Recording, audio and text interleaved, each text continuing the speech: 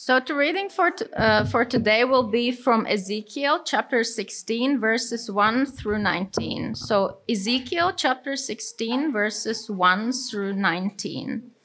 The word of the Lord came to me, Son of man, confront Jerusalem with their detestable practices and say, this is what the sovereign Lord says to Jerusalem. Your ancestry and birth were in the land of the Canaanites. Your father was an Amorite and your mother a Hittite. On the day you were born, your cord was not cut, nor you were washed with water to make you clean, nor were you rubbed with salt or wrapped in cloth. No one looked on you with pity or had compassion enough to do any of these things for you. Rather, you were thrown out into the open field, for on the day you were born, you were despised. Then I passed by and saw you kicking about in your blood. And as you lay there in your blood, I said to you, live. I made you grow like a plant of the field. You grew and developed and entered puberty. Your breasts had formed and your hair had grown, yet you were stark naked. Later I passed by, and when I looked at you and saw that you were old enough for love, I spread the corner of my garment over you and covered your naked body. I gave you my solemn oath and entered into a covenant with you, declares the sovereign Lord, and you became mine. I bathed you with water and washed the blood from you and put ointments on you. I clothed you with an embroidered dress and put sandals of fine leather on you. I dressed you in fine linen and covered you with costly garments. I adorned you with jewelry. I put bracelets on your arms and a necklace around your neck. And I put a ring on your nose, earrings on your ears, and a beautiful crown on your head. So you were adorned with gold and silver, your clothes were of fine linen and costly fabric and embroidered cloth. Your food was honey, olive oil, and finest flour. You became very beautiful and rose to be a queen. And your fame spread among the nations on account of your beauty, because the splendor I had given you made your beauty perfect, declares the sovereign Lord. But you trusted in your beauty and used your fame to become a prostitute. You lavished your favors on anyone who passed by, and your beauty became his. You took some of your garments to make gaudy high places where you carried on prostitution. You went to him, and he possessed your beauty. You also took the fine jewelry I gave you, the jewelry made of my gold and silver, and you made yourself male idols and engaged in prostitution with them. And you took your embroidered clothes to put on them, and you offered my oil and incense before them. Also the food I provided for you, the flour, olive oil, and honey I gave you to eat, you offered as fragrant incense before them. That is what happened, declares the sovereign Lord. So the second reading will be from Revelation, the last book of the Bible, chapter 19, verse 6 to 9. Then I heard what sounded like a great multitude, like the roar of rushing waters and like loud peals of thunder, shouting, Hallelujah, for our Lord God Almighty reigns. Let us rejoice and be glad and give him glory, for the wedding of the Lamb has come, and his bride has made herself ready. Fine linen, bright and clean, was given her to wear. Fine linen stands for the righteous acts of the saints. Then the angel said to me, Write, blessed are those who are invited to the wedding supper of the Lamb. And he added, These are the true words of God. Hey, good morning, everyone. May I add my welcome to that of Andis, who added his welcome to that of Klaus. It is always great to see you all here in Grace Church. It's particularly welcome to, a great joy to welcome those who are here for the first time and the friends who are visiting us again. Let's give a few seconds, maybe those who are still calming down, children getting ready for their Sunday school in the park. Wouldn't we love to be in the park, right? Good, yes, they're heading. Well, it is worth restating, right, that this is a beautiful day. We can appreciate the weather outside. We can express our feelings when we look out of the window. We can express our desires we can actually do that every minute of every hour of every day. We say things like, I feel so much better now that it gets lighter in the morning, early in the morning. At some point in the morning, you start to feel hungry, right? And you desire some food. In the same way, we express dislike about, things, particularly if that's expired milk that you add to your coffee in the morning. And maybe if someone is mean to you in university or work, you express a dislike, right? And often our experience of various feelings and desires is even stronger. We say things like, I love this song, or I love this food. I love this thank you card that someone gave me, X or Y. It makes me feel appreciated. And on the other hand, we can also express our dislike very strongly about something.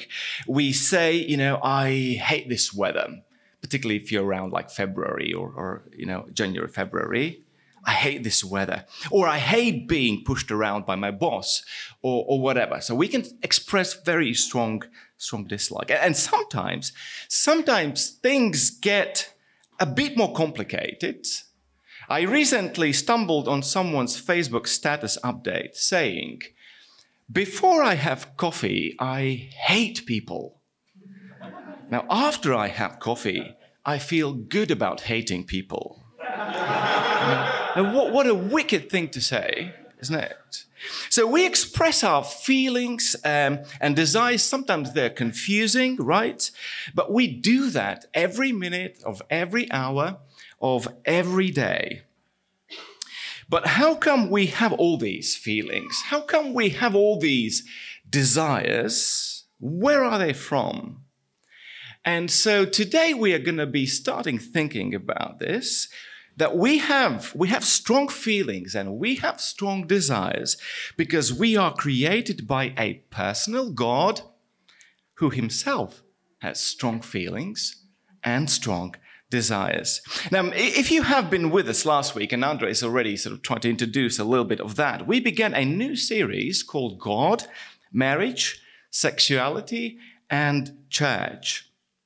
And if you remember, we saw in Genesis 1 how God created man and women as equal opposites who bear the image of God. And we saw how at the heart of Genesis 2 is God's institution of marriage. The purpose of marriage being a union in difference, in mutual, exclusive, lifelong relationships. And we saw a pattern for marriage, a public declaration of permanent relationships, celebrated in physical union. And now today I want to narrow down and zoom in particularly on the theme of sexuality and its purpose. What is sexuality for? Well, the word sexuality is relatively new word. It is a term that has been increasingly used and abused in our culture. So if you spotted Andis' sarcasm in the morning, in the beginning, and sometimes Christians even don't know if we should adapt this term, but I suggest that we do, because it will help us engage with our culture much better and hopefully win many people over to Christ. So what do we mean when we talk about sexuality? It's helpful to define the terms. In a broad rendering, sexuality refers, again, back to Genesis 1, God's design and pattern for the procreative relationships between male and female. It's almost a dictionary language, right? It's a definition. And we see how it flows out of Genesis 1 and 2, for those of you who remember. But in a narrow scope, sexuality refers to the experience of erotic desire And of course, we see that also in Genesis 2 as Adam praises his wife, as he praises Eve in his song in verse 23. And friends, I think we need both of these definitions so that we can be very clear that the experience of erotic desire in itself is good. Because that is how God has designed us. That is how he has uniquely wired each of us as sexual beings. But why did he do that? Why did God have to do that? So again, the big question for us today, what is sexuality for? And I honestly think that is a $1 million question. If only people in our culture would get the right answer to it, there would be much less pain. There would be much less suffering. There would be less broken hearts. There would be less broken relationships. There would be less abused people. Just think how in life finding what something is actually for is so often a game-changing moment for appreciating it and using it properly. Now, I don't know whether you've ever spotted these weird pictures from the Latvian students' dorms, but I mean, they're a bit traumatizing, but I think they're from RTU dorms, where some students have figured out the way to sort of shortcut frying an egg. So they've turned around the iron and fried an egg and bacon on it. So obviously these guys haven't discovered yet the real purpose of iron, and they probably look like that. But we saw only those pictures. Well, smart, but a little silly, isn't it? So how would you answer the question, what is sexuality for? What is its purpose? Now, if you have been a Christian for some time, and some of you, most of you, have been Christian for some time, I bet you might give 3 fairly easy answers to the question, and they all are true, they are right, they are from the Bible. In fact, we even began to think about them last Sunday. So if this is your first time, you'll be glad, because the first point is going to be a very brief recap of the last Sunday, slightly in a different light. So what is sexuality for? The first of sound, good reasons is sexuality is for marital union, right? We already saw last week how human sexuality is clearly in play in the first ever wedding. Glance in Genesis 2, so we will be jumping a little bit, Genesis 2, and how God creates the first man and woman. Genesis 2, starting from verse 22.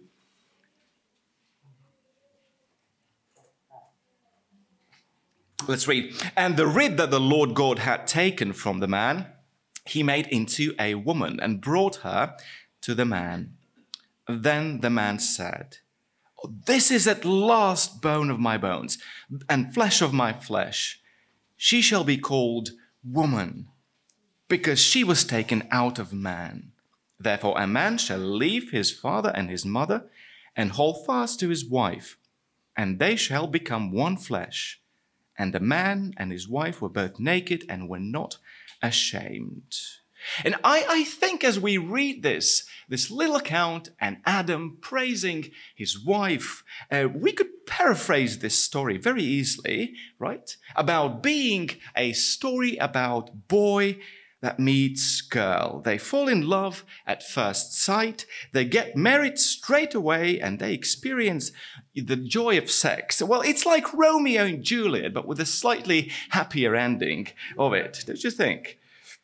And so here is the first reason for sexuality. From the very beginning, when from God's creation of this planet, there is which was perfect. Sexuality was for marital union. But why does Adam and Eve, in this union, why do they need to be sexually different? Well, because in the beginning, when things were still perfect, marital union was also about having children. So glance back at chapter 1, verse 27. The second reason for sexuality is having children. So God created man in his own image. In the image of God, he created him. Male and female, he created them. And God blessed them. God said to them, "Be fruitful and multiply, and fill the earth and subdue it, and have dominion over the fish of the sea and over the birds of the heavens and over every living thing that moves on the earth." And so why do they need to be different? Why does humanity come into these two versions, male and female? Because if they both are created in the image of God, sharing the same dignity from God, why not share the same bodies? Why? Well, we wouldn't get very far, would we? Well, someone had taken a picture of the children's Bible and posted on the social media, and it depicted the famous story of how animals and couples were entering Noah's Ark, to preserve the species. And so there was a couple of giraffes and a couple of rhinos, and etc. But then a funny detail stuck out. There were two lions that both had a really thick fur around their necks. And the comment above the picture said, "Well, good luck impairing these two." Well, there you go. Just to sort of emphasize that and spare an embarrassing biology class review this morning, God had a very good reason for union in difference. It is for making babies. Yes, in this fallen world, not every couple will be able to have children. We live in a fallen world. But it is still the right and good answer to the question, what is sexuality for? So that's the second one. Christians would instinctively give these as the first two answers to the question, what is sexuality for? Our culture, however, would pick the third one as the first. And the third one is sexual pleasure. The third reason. Well, to be honest, I think there has been a time where the church has got these things wrong historically. It only saw homosexuality in terms of marital union and having children. Perhaps this, repressive sexuality mode was a reaction to the liberating sexuality mode that was in a surrounding culture, perhaps. But it certainly was taken to the extreme. It was actually suggested that sex is nothing to be enjoyed, even in Christian marriage. But the Bible doesn't shy away from sexual pleasure language.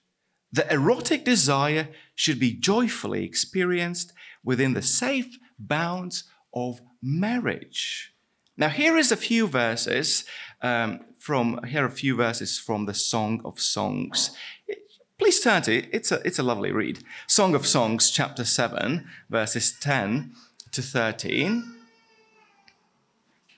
Song of Songs, chapter 7, and we'll read from verses 10 to 13.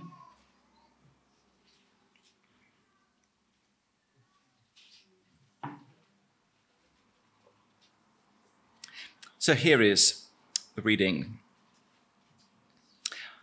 I am my beloved's, and his desires for me. The bride gives her love. Come, my beloved, let us go out into the fields and lodge in the villages.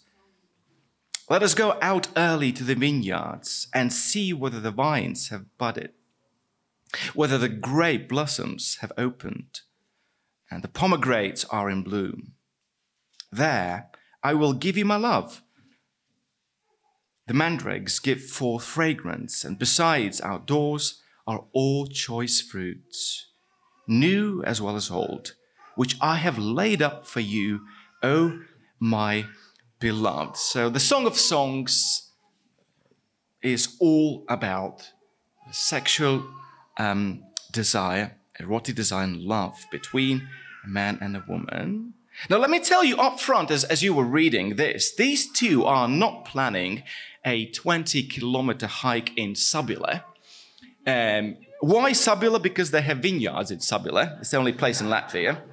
No, these two are heading to the countryside for one and only one reason: to have sex. They are very much looking forward to give each other the pleasure in the ways that God had created their bodies to enjoy. Now, friends, God is not a spoil sport when it comes to sex, because it's his idea. He's the creator. He created sex for marital union, having children, and giving pleasure. That's God's good intention.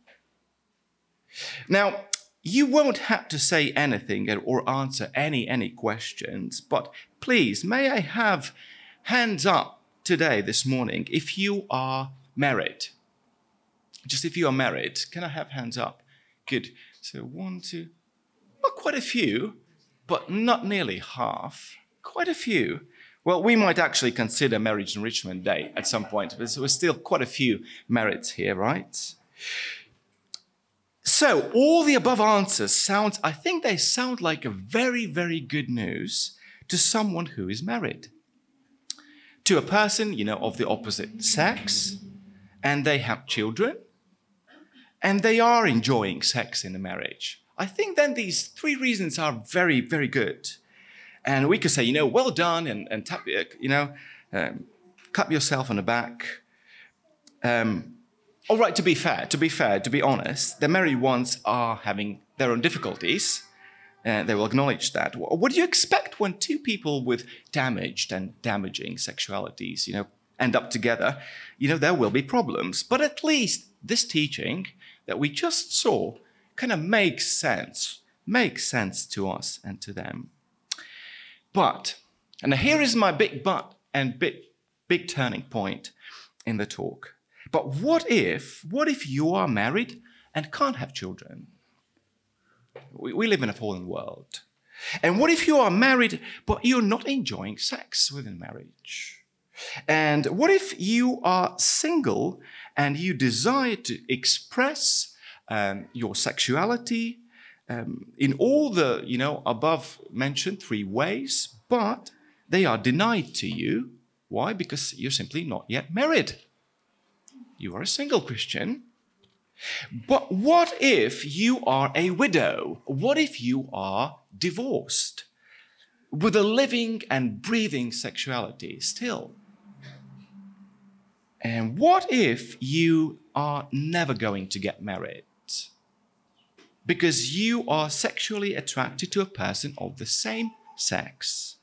And as a Christian, you strongly believe that same-sex relations are not open to you ever. Now, do you see the tension here? Do you see, but what if tension here? Do you see how the 3 right and good biblical answers to the purpose of sexuality might not be such good news for you personally? And so that is my big concern today. And it might feel more like a slap across the face, rather than a pat on the back. Now, let me press a bit more to the exact point of tension that we have. One pastor retold his conversation with a student who was struggling to embrace, his sexuality towards the end of his teens.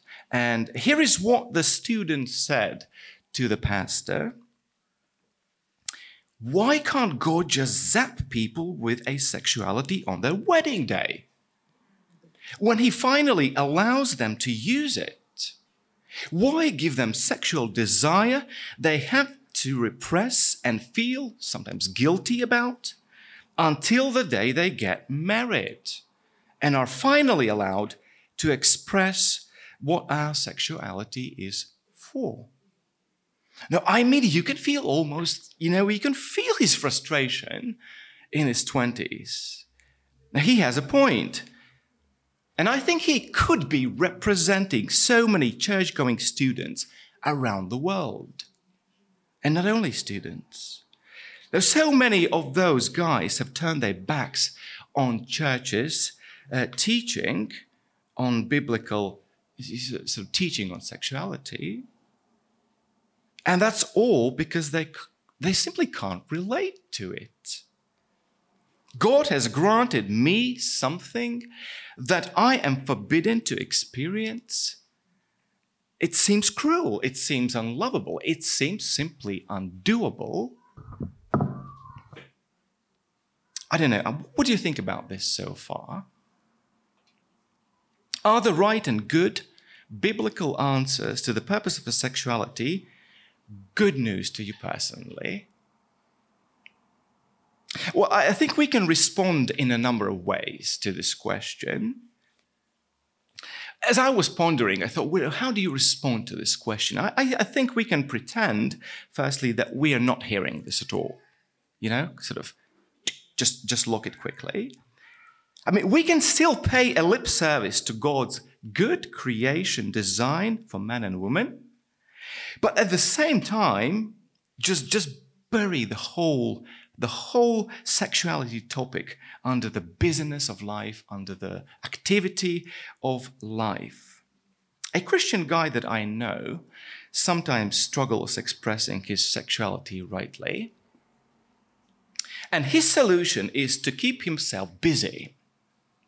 He would really work hard, he would work long hours, and he would decompress by doing sports, doing a lot of sports, rather than by watching pornography. So that's his solution.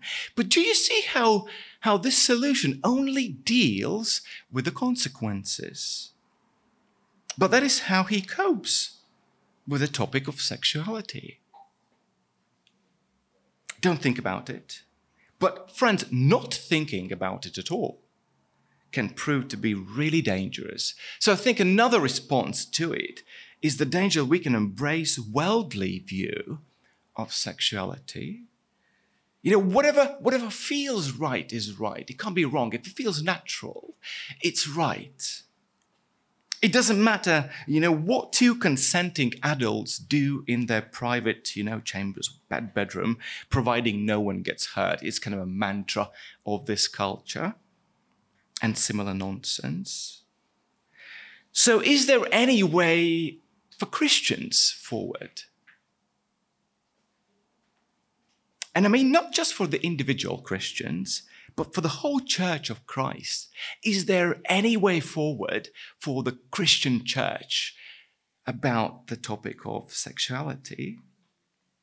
How might the subject of sexuality be a uniting factor amongst the people of God, instead of being, something that hurts, creates divisions, and puts people in various boxes, married singles and widows, divorce, etc., etc. Well, I suggest there is another way to think about the purpose of sexuality. So what is sexuality really for? And here it's going to get a bit sort of tricky, so you might want to follow extra hard. The American pastor, John Piper, rings any bells? I'm not sure. John Piper in his book, Sex and the Supremacy of Christ, writes this. It's going to be a slightly lengthy quote. The ultimate reason, not the only one, why we are sexual is to make God more deeply knowable. The language and imagery of sexuality are the most graphic and most powerful that the Bible uses to describe the relationships between God and his people, both positively, when we are faithful, and negatively, when we are not. Now, it turns out that there is good news for those of us who, for one or the other reason, can't have erotic experience of sexuality. And it is good news to those who can have it. Why? Because, according to the Bible, the erotic experience of our sexuality is not God's ultimate goal for his people. I mean, if that would be our ultimate goal, we would start to worship sex, worship nuclear family, or be devastated when we can't have one or the other. But what exactly is John Piper saying? He's arguing that the chief reason we have God-given sexuality is to help us grasp the full passion of God's love for us, his people, his church, and the horrific pain he feels when we walk away from him. Now, to put it in other words, he says again, our sexual feelings are a reference point for us in communicating the full power of God's loving feelings towards us and how awful it is when we are unfaithful, him says Piper. Now, instead of it being, one pastor somewhere in America said it, let us see it for ourselves. And hopefully the Ezekiel 16 reading is going to make some sense. And maybe if you have a finger in Ezekiel 16, you might flick back to the text. This is something that we actually encountered in Ezekiel 16 reading this morning. So what was it about? What was it about? What is God telling us here in Ezekiel 16? Just think as you go through with your eyes. Right, children are going to travel back to their room. Just think about it. Isn't it a heartbreaking love story of how God takes pity on his people? How God takes pity on his people that are not really lovable.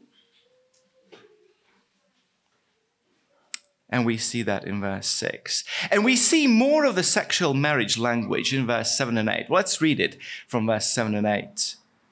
Just listen.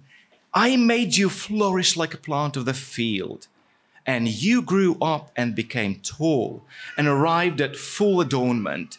Your breasts were formed, and your hair had grown, yet you were naked and bare. When I passed by you again and saw you, behold, you were at the age for love. And I spread the corner of my garment over you and covered your nakedness. I made my vow to you and entered into a covenant with you, declares the Lord God, and you became mine. But then we read further about how God's people run off. They run off with the idols. God bestowed so many gifts to his beautiful wife, but she shared these gifts with another, verse 15. But you trusted in your beauty and played the whore because of your renown and lavished your whorings on a passerby. Your beauty became his. Well, I mean, you have to be completely blind and deaf not to see or hear sexual language here. It's just all over the place. But the question again is why? Why does God choose to express himself in this way? Why? Now, friends, he knows us. He knows us. He knows us because he has created us with this inbuilt capacity for sexual feelings. He knows that this story will connect with us in much, much deeper level. We will feel both God's passion. He knows that we will feel both God's pain as we recognize how the wife's behavior towards her husband is mirrored in our own treatment of our Creator God time and time again. And Prophet Ezekiel is not the only prophet. We have Hosea too. He's communicating the same idea. So, what is sexuality really for? And I suggest from today that we have a God-given sexuality to help us grasp the full passion of God's love for us, His church, His people. As we reflect on Ezekiel 16, we should spot how God can't take His eyes off the bride. You know how this famous song goes, "Can't take my eyes off you." That is how God can't take His eyes off His bride, His church. Now, I'm not suggesting we should adapt, in the church, so-called Jesus boyfriend and Jesus girlfriend songs. It's, but I'm just wondering that if by shying away from the genre altogether, completely, the evangelical Christians have robbed themselves of this aspect of the knowledge of God and His love for us. Again, hear me properly. I think the congregational songs need to be singable to God or to one another. Jesus girlfriend, boyfriend songs are slightly embarrassing. But there is something about these songs. There is. So why do I have such powerful, passionate sexual feelings? To make my life miserable? Because I can't express them in a marriage to someone of the opposite sex? Is that the reason why I have them? No, they exist to make my life more joyful, as they help me to begin to appreciate God's love for me. Our sexuality helps us grasp the full intensity of how God can't take His eyes off His beloved people. Well, I think, however, that even this answer can leave us slightly wanting, because at the end of the day, we might be asking a question, all right, but to what end? To what end is this all? And so we need to see an even greater spiritual significance and value behind it. You see, the marriage institution of this creation foreshadows another marriage in the new creation. I don't know how good your biblical theology is, but that is a fact. Human sexuality in this creation helps us appreciate the story of God's love that finds its fulfillment in the new creation. Both of these things point us to where the whole world is heading. The human history began with a marriage in the Garden of Eden, and the human history will end with another wedding. This is going to be another union in difference between God's Son, Jesus, and God's people, the church.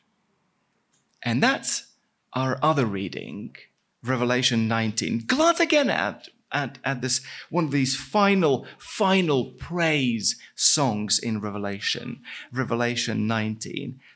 They are about the big wedding. Revelation 19, verse 6. Hallelujah. For the Lord our God, the Almighty reigns. Let us rejoice and exult and give Him the glory. For the marriage of the Lamb has come, and His bride has made herself ready. It was granted her to clothe herself with fine linen, bright and pure. Isn't that a beautiful picture? Well, just to be clear, we are talking about a spiritual union and difference, just in case someone is sort of getting slightly confused. So Jesus' boyfriend-girlfriend songs have a limited value and a limited application. Marriage between a man and a woman will end with this world. It will end. Jesus says that. In heaven, no one will marry. In heaven, no one will be given in marriage. This is for this creation. And same goes for sex and sexuality. They are here only for this creation. That's it. But they teach us and they help us appreciate the coming greater reality, the blissful wedding feast of the Lamb and his bride. Now, friends, I will put a full stop here today. And next week, we will think about whether this picture works actually in practice. Because it sounds all nice in theory, right? So we'll think next week about whether it works in practice. But before we close, let me summarize some of the key ideas for us this morning. So, sex and sexuality are good. Sexuality plays central role in God's design and pattern for the procreative relationships between male and female. He has made us to be sexual beings. Secondly, sexuality is definitely for the marital union, having children, and sexual pleasure. But this purpose of sexuality is only good news for those who are married to someone of the opposite sex, can have children, and enjoy sex in the marriage. But what about the rest of us? And here's the turning point. The ultimate purpose behind our sexuality is to appreciate God and grasp the full force of his love for his people, for his church, both in our faithfulness to him and also in our unfaithfulness to him. And that is because marriage and sexuality in this creation point to a greater spiritual reality of the wedding between